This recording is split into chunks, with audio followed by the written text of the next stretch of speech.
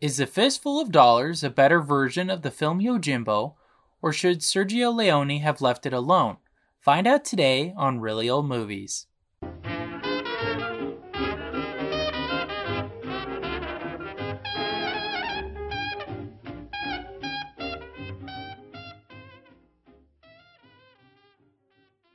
Welcome to Really Old Movies. I'm your host, Harrison Scullin, and today I'll be discussing A Fistful of Dollars from 1964. Some essential movie details.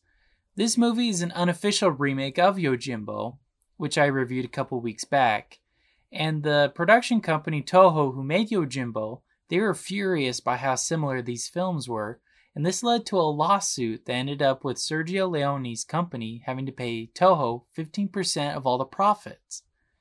Another thing about this film is it wasn't actually made in Mexico where it takes place, but it was made in Spain. Due to the fact that most of the actors were speaking Italian, the dialogue had to be redubbed when it was released worldwide. And this film alone is the leading force in the popularity of the spaghetti western, which were westerns that were made by Italians. And it is also the first film in the Dollars trilogy. The other two are For a Few Dollars More, The Good, Bad, and The Good, the Bad, and the Ugly, which is the most famous of the three. So yeah, overall, these three movies were made in the early 60s, and they were finally all released together in the US in 1967 consecutively. The basic plot for the film is beat for beat the exact same as Yojimbo.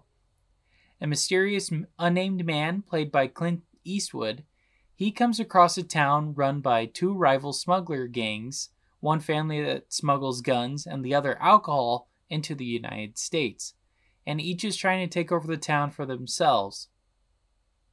And then rather than choosing a side, the man decides to play both sides against each other to help him end up with more money. Now I won't get into more than that. I'd like you guys to see it for yourself rather than me spoiling the ending of it for you. So the plot, I gave a 5 out of 5. I really love the plot, even though I think it was suited better in Yojimbo.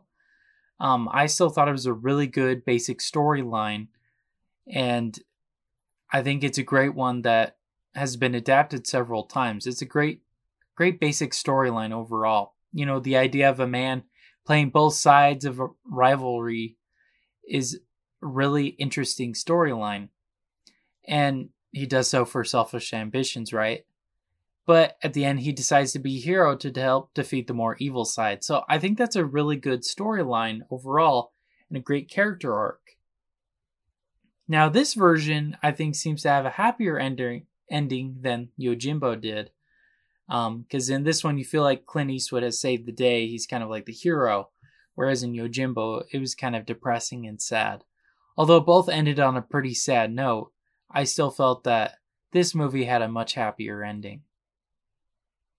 Now, acting-wise, I gave a 5 out of 5. I think Clint Eastwood totally steals the show. He's the best thing about this movie, and he's really convincing as the clever character he is. I love the aura of mystery around him, and that he's not too dialogue-heavy like Toshiro Mifune was. I personally think his interpretation, Clint Eastwood's, is much better than Toshiro's because of that. Now, the other actors, they're okay. They seem pretty amateur. They seem like kind of first-time actors, especially the bartender. I did not like this version of him at all. And I didn't like a lot of the Rojos either. I think their characters were a lot funnier in Yojimbo. They were kind of the comedic relief of the film. This movie, there really wasn't any comedic relief, so I was kind of disappointed about that. Now, the best character other than Clint Eastwood's, though, I think was Ramon. He was ruthless, and he was also funny at times. He kind of was funny. I wouldn't say he was hilarious, though, like in Yojimbo. But yeah, Clint Eastwood was the best part of this film, in my opinion, and because of him alone, I give it a 5 out of 5. Now, directing-wise, I give it 3 out of 5. I could tell that Sergio was pretty inexperienced with making movies. And compared to Yojimbo, Akira Kurosawa, he had already made a few other movies before that, so he was already well experienced. This is one of Sergio's first movies, and I felt like some of the setups of the shots didn't really make sense. Such as there's a scene where there's a mother who's taken by the Rojos who's walking down the street, right, towards the Rojos. And the Rojos should be on stage right or on the right side of the screen, right? But they were showing up on the left. So they totally broke the 180-degree rule there. And there were a couple other moments like that that kind of showed he was kind of inexperienced. So because of that, I gave it a 3 out of 5. Now that leads into cinematography and special effects. I gave it 2.5 out of 5. I thought the audio dubbing was pretty terrible. Yes, I know they're speaking Italian, but the actual audio from the English-speaking actors, it sounded like they kind of rushed it because it sounded like it was in like a movie studio. It didn't sound like they were outside with the people or like it was blended in very well. So I thought that was pretty terrible. And also, even the characters who were speaking English like Clint Eastwood, sometimes the audio didn't match his mouth.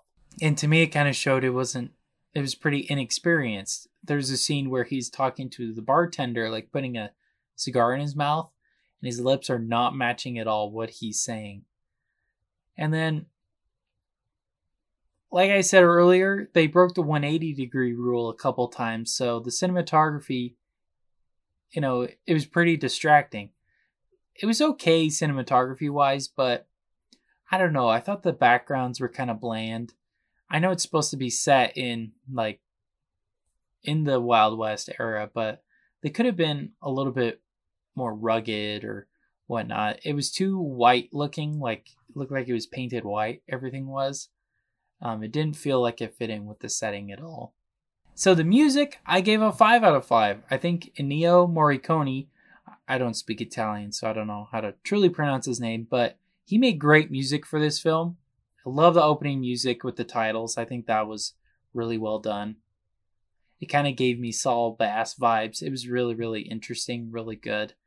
And the music itself kind of felt right for the movie. I felt like it set the stage and the mood really well.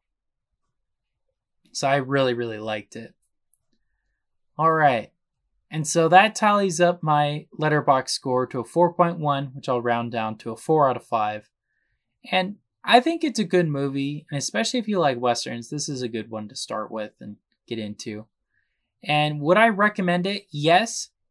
But I also recommend watching Yojimbo afterwards or even before you watch this one, just to see the comparison between the two, to see which one you think is better. In my opinion, I think Yojimbo was a better movie production-wise and cinematography, pretty much everything else-wise. But I think Clint Eastwood totally steals the show. So you kind of need to have a comparison of the two to see which one you really like better. All right. But overall, I like the movie. I don't know if I'll ever watch it again, though. I haven't really been a fan of these movies in general, just because some of them I felt are really, really long, especially The Good, the Bad, the Ugly. That movie is really, really long and didn't need to be. It could have been easily an hour and a half film. And this one, too. I think it was almost 2 hours. I think they were too long. All right. Thank you so much for listening to today's episode. And make sure to subscribe to our Instagram and Facebook at Really Old Movies. And new episodes of this podcast are released at 8 p.m. Pacific Standard Time on Apple Podcasts and on Spotify. And make sure to hit the bell to be notified when new episodes are released. All right. Well, thank you so much for listening to today's episode. This has been Really Old Movies. I'm your host, Harrison Scullin. Take care.